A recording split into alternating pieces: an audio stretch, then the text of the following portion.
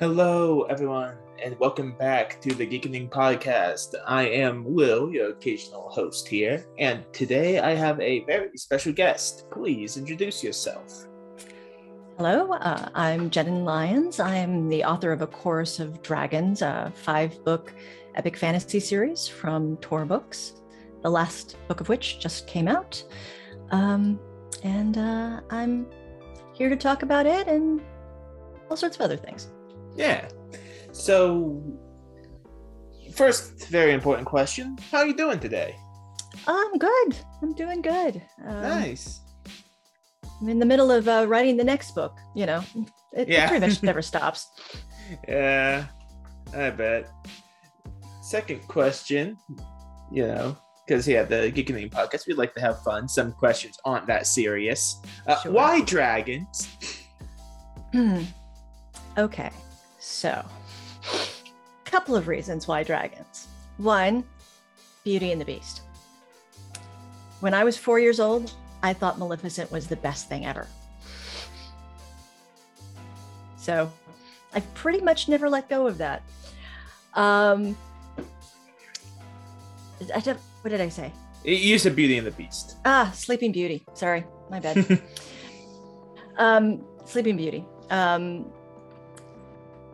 Two, I pretty much at a young age kind of started playing Dungeons and Dragons. But Dungeons and Dragons can't be blamed for it because I literally picked the game up because it had a dragon on the cover.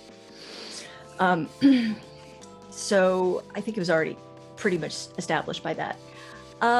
Also because I grew up in an Assyrian household, and as such, very, very big on a lot of the older Mediterranean mythologies. Pretty much grew up on Marduk and Tiamat. So Tiamat. There's a lot of reasons. And plus, I think everyone can just have a consensus. No one disagrees on this. Dragons are just cool. Dragons are just cool. Yes, that is also true. And on the topic of dragons, it is so cool to see how different areas of the world have their interpretations of dragons. It is very interesting. Their responses to very different cultural pressures, and certainly my dragons are very European. Yeah. In basic or Middle Eastern, but the point is they are not the more, I don't want to say benign, because Asian dragons are still forces of nature and can be destructive, but definitely not that sense of these are part of the natural world. Right.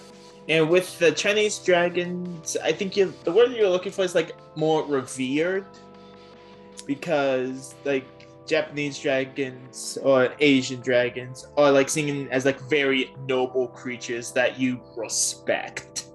Well, I mean, they're usually part of the divine hierarchy. Right. They are, absolutely. That is a very different, and I very much just wasn't the kind of dragon I needed for my story. Right. A very different take on the role of dragons in society and culture. Yeah. It's a cool one. So, in case someone has never heard of your book series, what is it about? Well, I can really, really easily and inaccurately sum it up as it was my subversion of the Chosen One story. I wanted to, tell a tale in which the world tries to push forward the typical Chosen One narrative.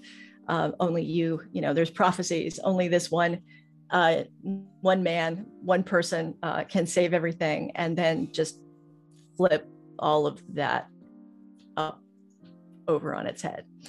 But I mean, it's really about a man, you know, who starts off fairly young, who finds out that he is prophesized to not save everything, but destroy everything. And he doesn't want to. So how he deals with that destiny is a lot of what the book is about, or books are about. So in your series, I'm assuming we would if we did pick it up and read it, we would see if his destiny is set in stone or malleable. Right. Although I will spoiler something right off the bat, which is I don't like determinism. So you can pretty much make a bet on which way that's going to go. Right. But what inspired you to become a writer? My first husband dared me. I swear to God, my first husband dared me. So I was that geek that was always like writing, 50-page backstories for my characters in various tabletop RPGs. And one time in just like I don't know if he was frustrated with me or what, but he was just like, you turn that energy into writing a book. I dare you to turn that energy into writing a book. So I did. And I really enjoyed the process. Looking back, it was terrible. Oh God, it was so bad. That's normal. That's pretty normal. First books are rarely works of art. And I decided to keep doing it. But honestly, it took another, 15 years past that point for me to decide to actually really seriously write books. So, yeah. And with what you said about tabletop role-playing games, one, I did not expect that today, but I am pleased to hear that, because that's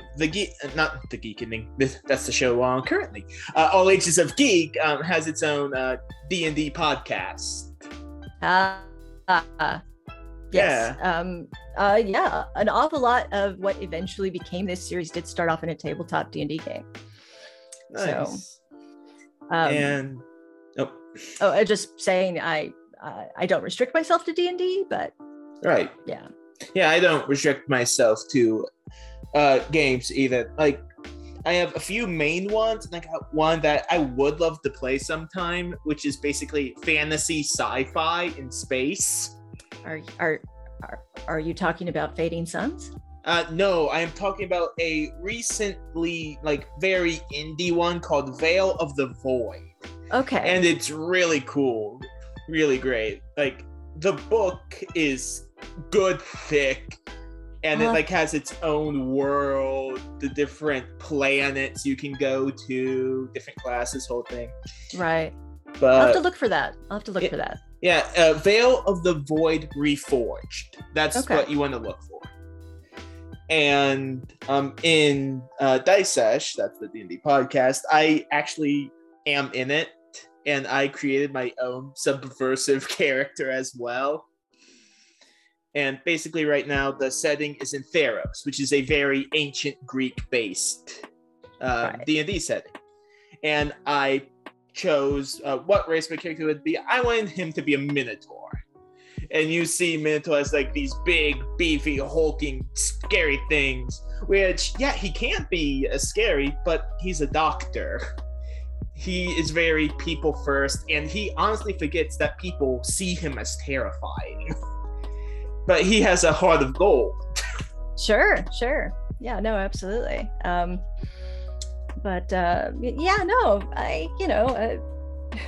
think given the resurgence and popularity of D&D in particular, but tabletop role-playing games in general, people forget that it's been around for a while at this point.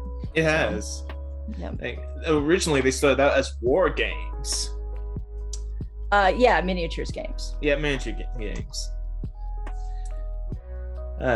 Now we have tabletop games that cover like the world of H.P. Lovecraft with Call of Cthulhu. And which one thing I have heard people say about that game is like, yeah, you can create a character, but do expect them to die. Call of Cthulhu is brutal. It's pretty much the only game system I've ever played where having a high perception roll works against you. Yeah, because congratulations, you see a zombie. That's not natural madness. Yeah. I've never played it personally. I'd like to someday. I've played it. Yeah, no, I've definitely played it. I'm very amused to note. I learned not that long ago that apparently it is the highest selling game in Japan. Oh wow! So Chaosium's #1 market is Japan, which particularly amongst young women. Another thing I'm surprised by. Absolutely was shocked. Yeah. So what other places would you say you got influenced by? Because everyone gets influenced by something when creating another thing. And gets influenced by tons of things. You know, I defy anyone to tell me that they were just influenced by one thing. I have been influenced by my own experiences. I've been influenced by my rather odd family life. I've been influenced by, besides tabletop role-playing games, mythology and various cultures around the world, my own love of religions. And I mean, perhaps obviously, although perhaps not, an awful lot of fantasy. Nice. Just an awful lot of fantasy stories. Anything from Fred Saberhagen's books to Robert Jordan to David Eddings, just a lot of like the more famous epic fantasy tales. Yeah. I mean, maybe less so Tolkien, but he's probably in there a little bit anyway because you can't avoid Tolkien. No, you can't. But what mythologies would you say is your favorite to just sit down and read about? I do not have a favorite. I love well, I'm not going to call it a mythology because it's an active religion. I am very fond of Ifa, but like I said, active religion, not mythology. Right. Current religion. Sumerian and Babylonian mythology, a lot of the various mythologies of Europe and Greece, and I just, like a lot of Asian mythologies.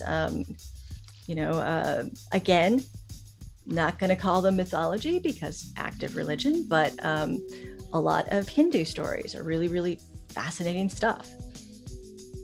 Yeah, I know currently in my large collection of books that I am disappointed to say I have not read half of them because I'm just like, ooh, buy a new book. Ooh, buy a new book.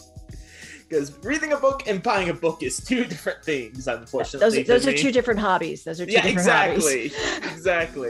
But I have this like good thick book of Norse mythology that I can't wait to get into when I find time. Yep. No, Norse mythology is great. Again, active religion, although there is, with a great many of these, part of the issue, and one of the things that gets lost is this idea that that these stories have shifted often dramatically depending on place and time. So, stories about deities are a very fluid thing, and they kind of always have been. It's like with Egyptian stories, who was the god or goddess that created the universe? Often very much hinged on which village or town you were asking that question in. Yeah, and I think an aspect we forget is a lot of it was oratory, just spoken word. Yeah. I mean, you know, don't get me wrong, Egyptians were very proud of their writing skills, but Right. you know, definitely all mythologies, you know, when you really, really get down to it, what we present as canonical often is entirely dependent on what we've uncovered in archaeology, and often that is very specific. You know, a lot of our stories about the Enuma Elish are because of where we found the records that we pieced together. You know, there may have been, well, not may have been, almost certainly were versions of those tales that had different emphasis, may have even been dramatically different. Right. And one thing I do love about those old stories that get passed down is, like, to this day, some of them are still great, like the Epic of Beowulf. That is honestly a story I could just sit down and read every time, even though I know what it's going to happen, because Beowulf was just larger than life. Have you read the most recent translation? No, I have not. Last time I read it, I was in, was it junior year of high school? But I know Beowulf is one of my favorites. It's definitely a favorite of mine as well. There was recently a translation of it that was made by Maria Davana Headley that I highly recommend, amongst other things, and because there are words that have been translated traditionally in Beowulf that have been translated very oddly. And by oddly, I mean with extreme bias. You know, in particular, there is one word that I'm going to butcher the pronunciation, aglaika, I think is how it's pronounced, that means, it doesn't translate cleanly into English, but it means sort of awe-inspiring, terrifying, fierce. It's a word that that is usually translated as like fierce or as, you know, mighty when it is used to describe Beowulf, and it's translated as monster when it's used to describe Grendel's mother. Same word, exactly the same word. In point of fact, there is no language in Beowulf that specifically says that Grendel's mother is anything but a human. That's true. But I thought about that. But it has been translated by, well, Victorian scholars, and also looking at you, Tolkien, in a way that doesn't actually support the language. It's like the also recent translation of the Odyssey, where that was some of the language that is used is maybe translated in ways that are overly complimentary of Odysseus, for things that maybe we shouldn't be complimenting him for. You know, in particular, the fact that the women that he kills when he returns, that are being forced to entertain his guests, typically get described and translated as whores or prostitutes, and no, they're slaves. So yeah, it's language translation for mythologies is a really, really interesting field, and it's particularly interesting because there is no such thing as a pure translation, right, of anything. You know, you're always going to be trying to avoid personal bias, but it's not very likely to happen. But Beowulf is I love Beowulf for many reasons. I think a lot of people okay, Tolkien nerds are aware, other people may not be aware of how much orcs owe to Beowulf. Mm-hmm. Because of the tribe of Orcus that gets mentioned in Beowulf, and how much Tolkien may have pulled from that to create his monsters. Yeah. And I think when it comes to the Epic of Beowulf, it is a near perfect 3-part story. It has its beginning, its middle, and then its end. You know? I mean, sure. I think that the 3-act story is a thing that works really, really well for a certain kind of story. Right. You know, it works really, really well for, say, movies. It works really, really well for TV shows. It works okay in books. There's certainly nothing wrong with it. I notably paid no attention to it in what I was writing because it didn't serve me. Makes sense. But another thing I do like about Greek mythology stories is that there sometimes is no clear, perfect good guy. Everyone has some blood on their hands. Sure. I mean, they share that with quite honestly, when I think about it, like I'm sitting here and trying to think of mythologies where that's not true to some extent, right? Like, so there are some out there, but certainly like Norse, there's huge problems with with some of the behaviors that are described. Right. You know, a lot of African mythologies depict very relatable human seeming or human acting divinities.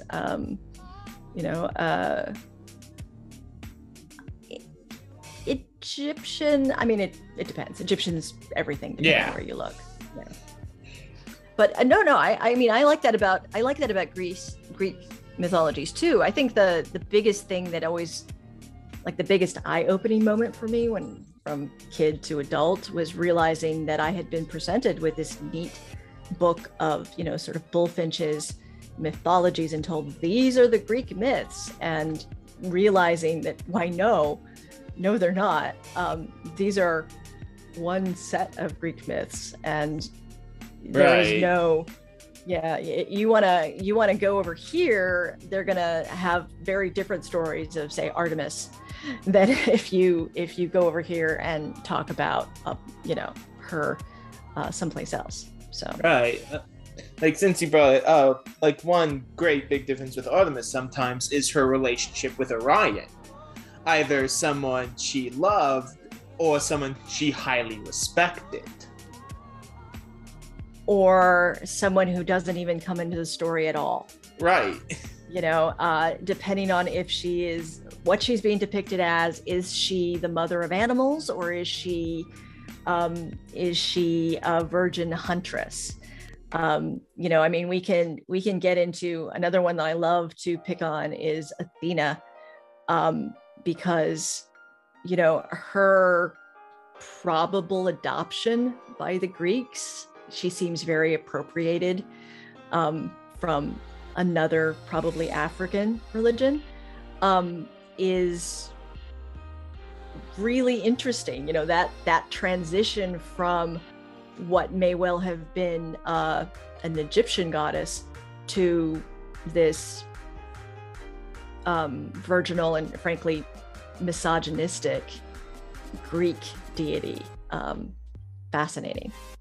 And I also like how much it has impacted our figures of speech, because flying too close to the sun, that's Icarus. Yeah, no, absolutely. It's a good although difficult thing as a writer to deal with, because so much of our speech are peppered with these very specific contextual anecdotal, phrases and sayings. And when it comes time to write something that's, say, second world, you often have to be like, okay, well, this is a figure of speech that literally can't exist, because there is no Icarus. There is no, various figures that your phrases might be based on. Right. It's an interesting challenge. So, what would you say is your favorite thing about the writing process? Finishing. I'm kind of not joking. Like, there's a huge sense of satisfaction. No, I bet. Going to the end. I mean, yeah, there's different stages through the process that are wonderful, and there's different stages through it that are hell. I think there isn't a writer in existence that has ever enjoyed being blocked and not knowing what to do next. That's the worst. On the other hand, that light bulb moment when you know exactly what you're doing is better than any drugs, let me tell you. Yeah, as someone who has kind of just stopped writing a little collection of made-up short stories, I get that. Because, like, when I was writing these short stories, one thing I really got influenced by was ghost stories. Like, stories, you tell in the dark. I grew up on Goosebumps by R.L. Stine, for heaven's sake. But at one time, I just stopped writing because I didn't think my work was good enough. I was like, this will never get published. And I just stopped. I mean, this is going to sound mean. Don't take this away. Don't take this as mean. Your work may not have been good enough. Yeah. But that doesn't matter, because the only way forward is through. You have to keep writing. That's the only way you get better at it, is you just keep doing it. And we all plateau, right? Like, there will be moments in everyone. And this is, so I was an illustrator prior to making the transition to being a writer. Right. And there is a very similar process here, in this idea that you will get to a point where all of your work sucks, and all of your work sucks, but you don't know what to do about it. You don't know how to fix it. And that is a very frustrating moment. That's a moment where it's really, really easy to want to quit. And but the trick of it is that moment almost always precedes you, to use video game terminology, leveling up. Yeah. And then you get better and you keep going. But yeah, it's always that, like, everything's terrible, I'm terrible, this is not going to work, why am I even doing this? And you just have to keep going. Yeah, and with my writings, I haven't done as much creative writing, but for All Ages of Geek, I have counted recently and been astonished. I've written over 55 articles for the website in the 2 years I've been doing stuff for them. And each of them gets a little bit better. Even though, ironically, my very first article I ever wrote for them, I considered to be my magnum opus when it comes to analysis and research. Right. Do you still think that? Yes, because of all the elbow grease that went into this article. Because that's effort versus output. It's not the same thing. Right. Like, I probably put 30 years off and on worth of work into the first book. I don't necessarily think that is my best. That's just the one I put the most work into. perhaps I phrased it wrong. It is my best analytical work. Okay. Fair I've enough. done like other journalism style articles, Right. but for the first one, I looked at like this web series, and like they get heavy influence from other works. Right. And I decided, and like they have these creatures called Grimm, which of course named after the brothers Grimm. And I just said, you know what? Here's the cultural background of every single Grimm at the time. Over 3,000 words, up to my eyes in notes, and it was done. Sure. And when I submitted it, I just had this sigh of relief of, yes, it is complete. Well, I completely relate to that. Knowing that so 5 books, each book was at least 200,000 words.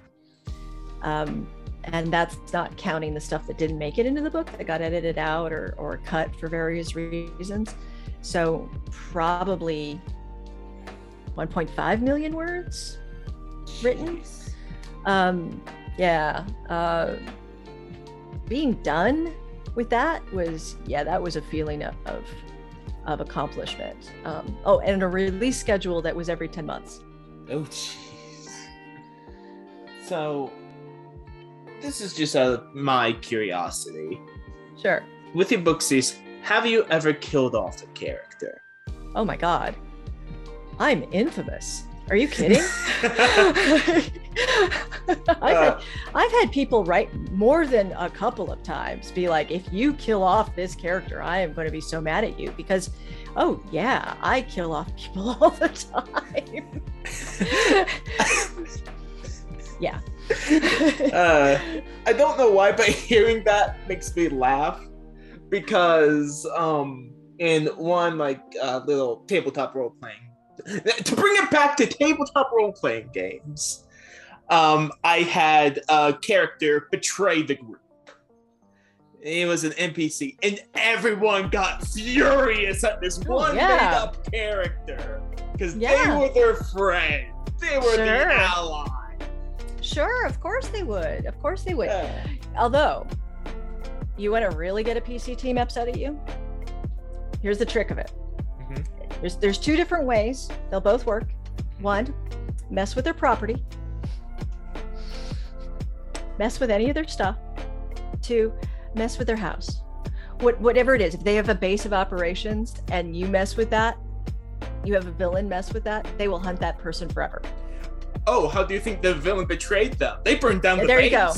Oh, there you go. There you go. So see, it wasn't just the betrayal, it was the betrayal plus the you messed with the safe place. Yeah. Yeah. Absolutely. So okay. So like I said, part of the story was definitely influenced by D&D, and part of what I was playing with was this idea of the power dynamics of societies where people can be raised from the dead. Ooh. So in a couple of cases, I've killed them and they don't stay dead. But I have definitely killed off characters where it's like, I'm sorry that this was one of your favorites, because this happens. I absolutely had people that were people have been very upset at me for killing off different characters or doing things like that. More than once and in more than one book. So, how would you say is the proper way to write a character death? Okay. So, I don't like to tell people what they should or shouldn't do when it comes to the writing process, because my skills are not their skills and vice versa. Right. And, what I can't pull off, it's very tempting as a writer to say, well, I've never been able to do X, therefore you should never do X. And the truth of the matter is, you might be able to pull off X brilliantly. How would I know? It's very much a don't do X unless it works. then go ahead and do X. Personally, I like the deaths to make sense. And I like them to be non-trivialized. But that said, I have had characters effectively walk into a room and just start killing people. So I've also had very heroic deaths, and I've had, I've had a wide range of how people die. I don't know that I've actually had like in bed of old age. They've all tended to be violent deaths, but it's that kind of story. Yeah.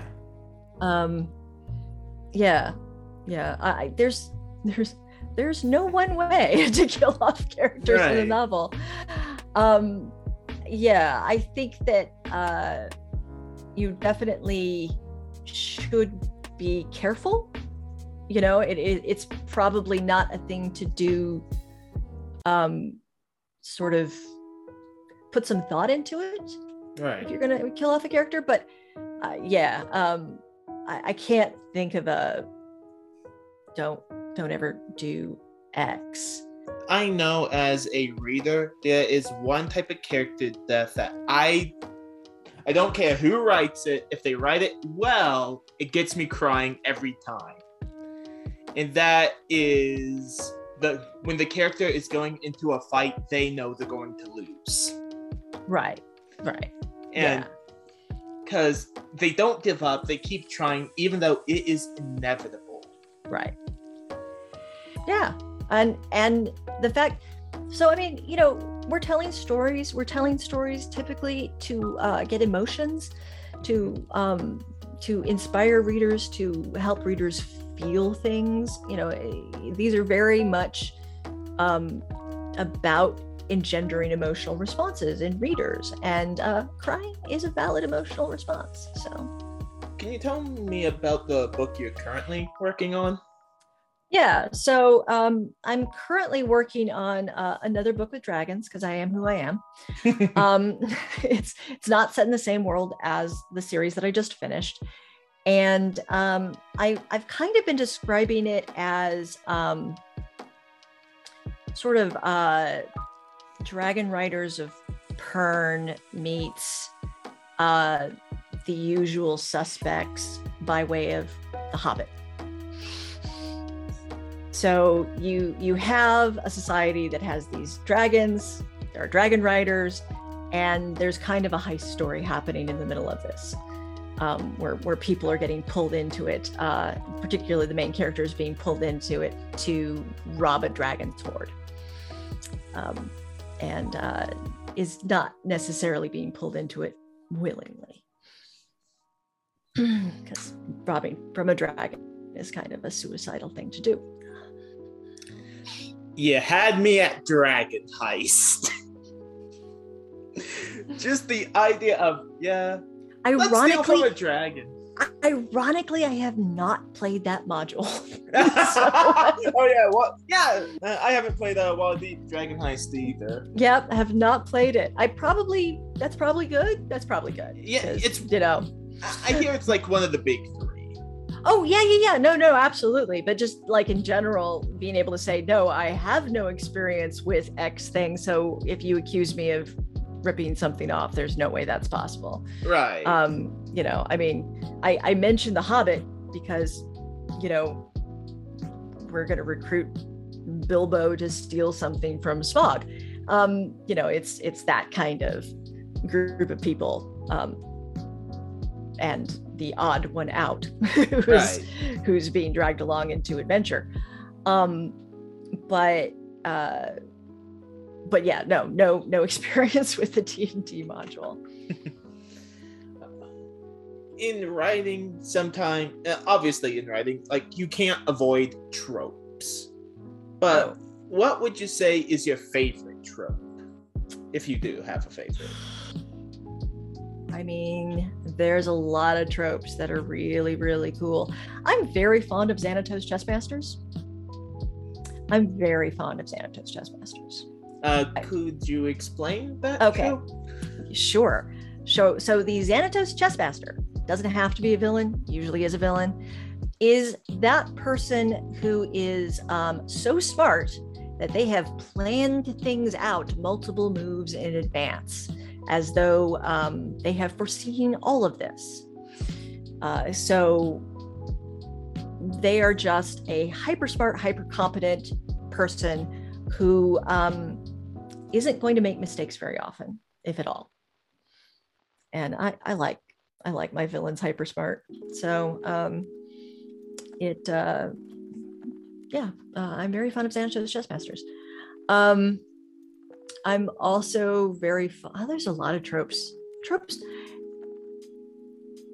Everybody, I think it's become a thing to kind of brag on this idea of tropes in writing, but tropes are everywhere. And when you talk about mythology, when you talk about storytelling from the very beginning of us telling stories, tropes come into it. So it's just a thing that usually happens because they are not easy necessarily, but almost universal truths, things that can do happen again and again and again.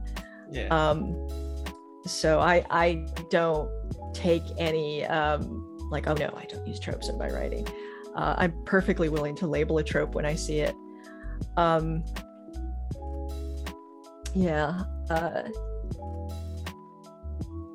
soon as we stop talking, I'll think of 15 different examples. Yeah. But definitely, I definitely like smart villains, and I love villains that really, really are committed to the idea they're not villains. I really like villains who are doing the right thing in the worst way. The main villain in the series I just finished, he is trying to save the world. He literally is. He believes that what he is doing is the only way that with 100% certainty will ensure that the human race endures. And if he has to kill 99% of the human race in order to make that happen, he is willing to go there.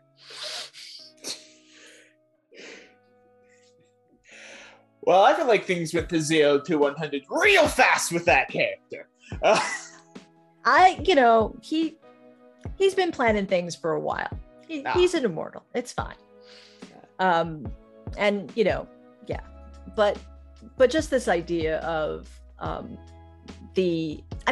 I don't think everybody, there's a saying in writing, that everybody thinks that they're the hero of their own story. Mm-hmm. And I don't think that's always true. I think there are definitely people out there who take great pleasure in not being the hero, that embrace it and think that anybody who goes for heroism is an idiot and a fool. So I don't think that is always true, but I think it's true a lot. That people that are doing bad things talk themselves into why that bad thing is acceptable. Right.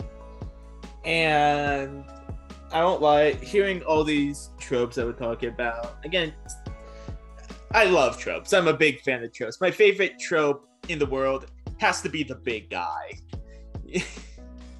The sidekick that can handle the minions while the heroes take on the big bad. Okay. That is a very blunt version of the big guy trope. Right. But with the chess master and the villain who's doing bad and relishing in the bad they're doing, I'm just sitting here like, yeah, I'm using that in one of my games. Tropes are not always tropes are a great shorthand for specific kinds of plots and plot ideas and interactions in stories. And certainly there are, some people like to call them cliches. Again, I don't always think that's true. It really depends on what you're doing with them and how you're doing it. Personally, I tend to roll my eyes really, really hard anytime I see somebody, doing the I'm gonna fridge the girlfriend, or anytime I see a man's motivation being only harm to their significant other, or a woman's motivation being only children or their own rape. That happens way too often. I could go the rest of my life and not see those three come up again. That'd be fun. I have to agree. That's why if I ever do kill off characters, which in the future, yeah, I will. Sorry if any of my players are hearing this.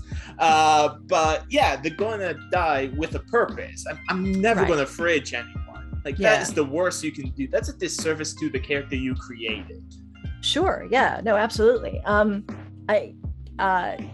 There actually is in my series, there was a character who I realized I was about to do it.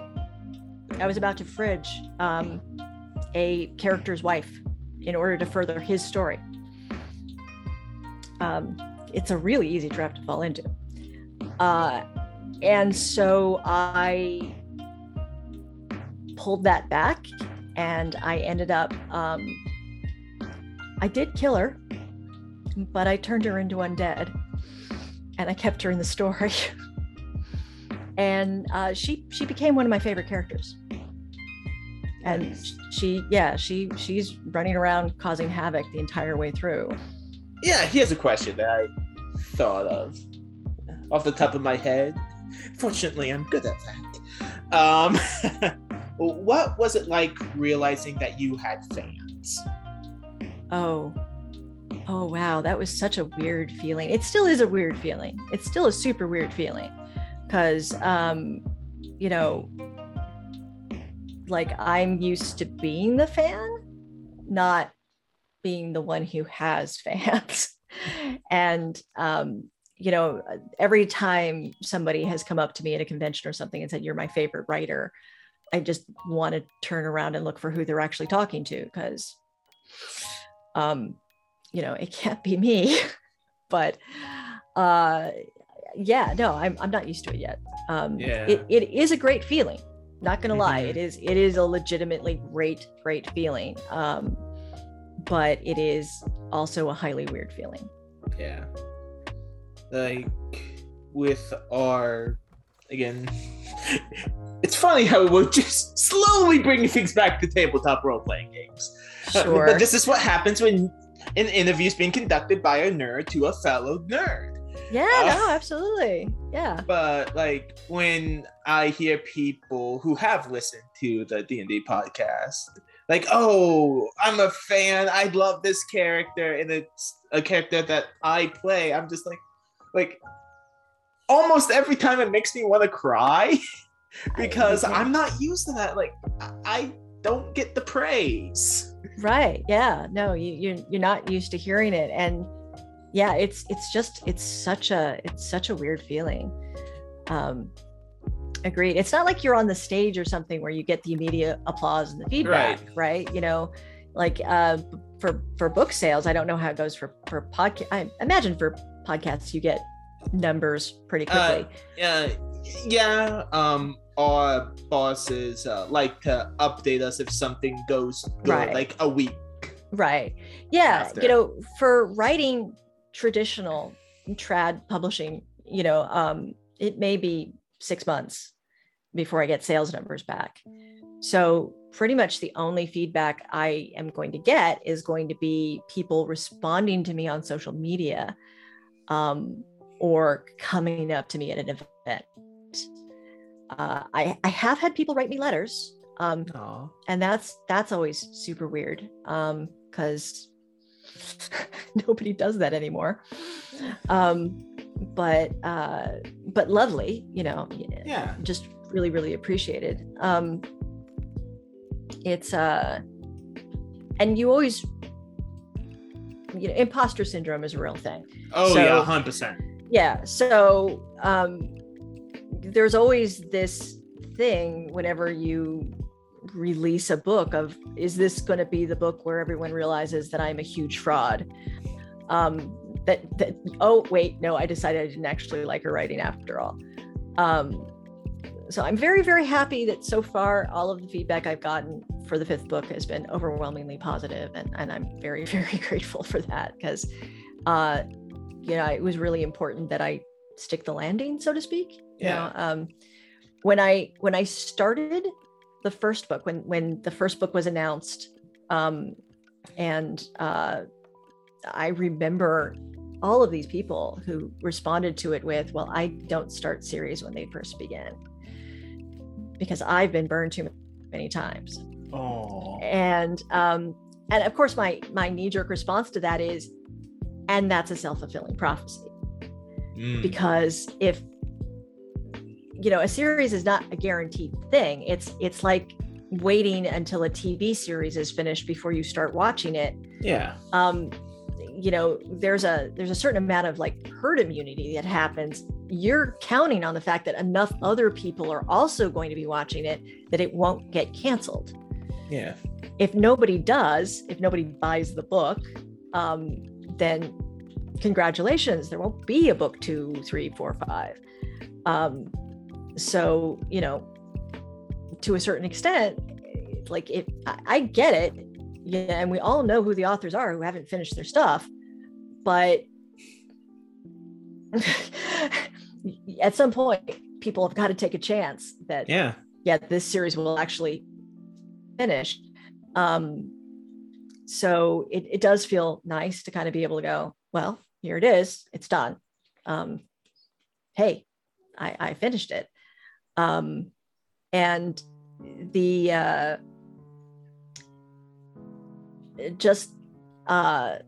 that experience and feedback and people telling me that they really were pleased with how I finished it has meant everything. So yeah, and I definitely get that feeling, because when I've had people say who have talked to us about the podcast, like, oh, I love your character, I'm just sitting here like, he is basically a combination of Asclepius and Dr. Jekyll and Mr. Hyde. How do you love that?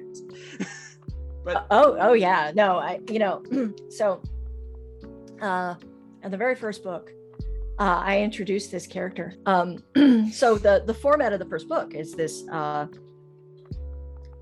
story that's being told between the main character and his jailer, and they're kind of telling this story back and forth through 2 different timelines, and his jailer is a monster. His jailer is a shape changer who gains the memories of everyone whose brain she eats. She's not what you would call like a good person, to put it mildly. She is at kindest, you could call her a cannibal.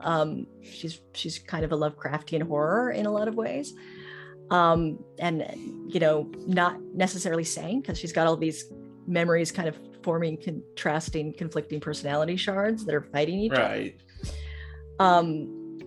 And people would tell me like, oh my god, Talon's my favorite character, and I was just like, really? she's kind of terrible, like objectively terrible. And they'd be like, yeah, but she makes me laugh. Like, okay, she's funny. Yeah, I get that. And with my character, Tauros, that's his name, I kind of abused the fact that medicine is classified as wisdom, not intelligence. So Tauros has an intelligence of 5. He is dumb when it comes to like research and stuff like that, but somehow he's good with medicine. And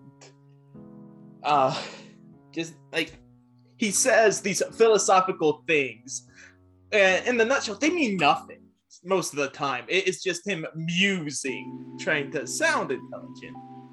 And people are just like, no, it's coming from a good place. He loves his friends. He loves his family. That sounds very Mystery Men. The one character that's always spouting out platitudes of trying to sound very wise and mysterious. Although for Tauros, sometimes he is wise. A blind squirrel finds an acorn every once in a while. Sure. Yeah. Absolutely. So sounds like you're in a D&D game. Yep. What are your favorite besides D&D? What are your favorite games? Systems. Veil of the Void has a really great system where it is like I have actually interviewed the creator of Veil of the Void Reforged, and as he put it, it is brilliantly broken. Like you can have whatever you want and it will make sense. Like it seems overpowered, but nothing really is overpowered when your enemies could be overpowered as well. I mean, it's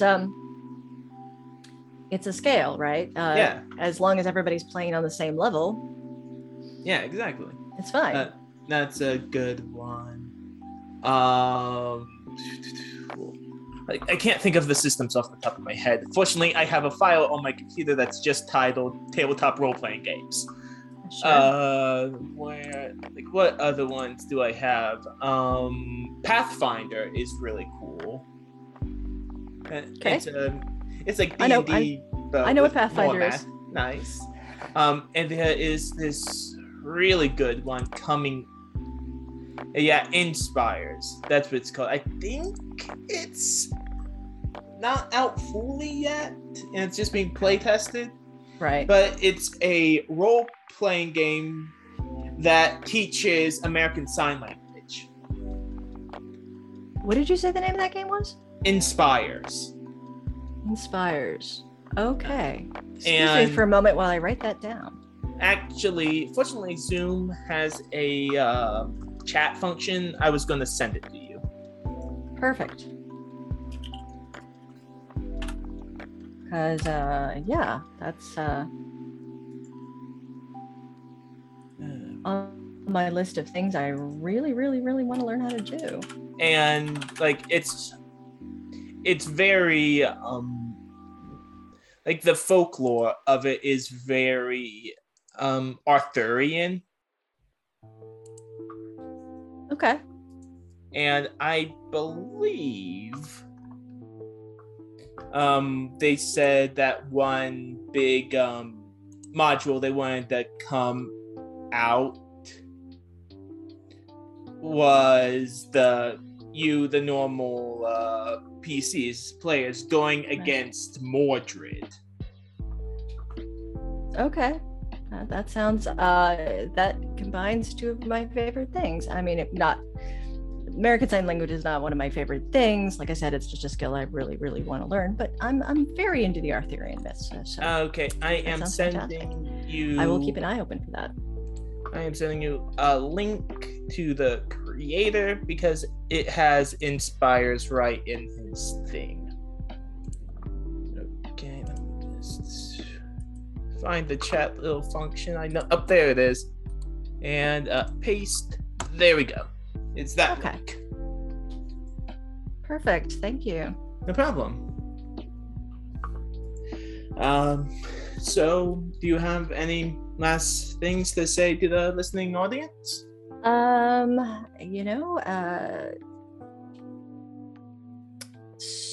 Certainly, obviously, I'm going to encourage everyone to buy my book. Books, like I said,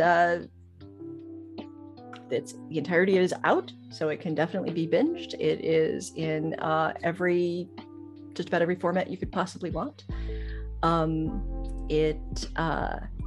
I'm going to say that despite the fact that I tend to read books tend to read as ebooks myself, it doesn't always do the best ebook.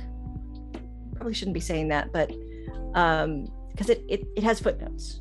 And not as a sort of, like as part of the story, it has footnotes. And depending on the e-reader you're using, they don't always gracefully deal with footnotes. So I've discovered that it is definitely a series that is better consumed as either a physical copy or as the audiobook. On the other hand, it is like each of those things is like a 27-hour audiobook. So it is a good value, from that sort of thing. Anyway, I can be found on Twitter at Jen Lyons Author. I'm on Instagram as Jen Lyons and Tigers. My website is jenlyons.com. I have a Facebook page, search for Jen Lyons. And that's pretty much it. All right. And to you, dear listeners, thank you for coming. Have a good morning, afternoon, evening, and most of all, have a good night.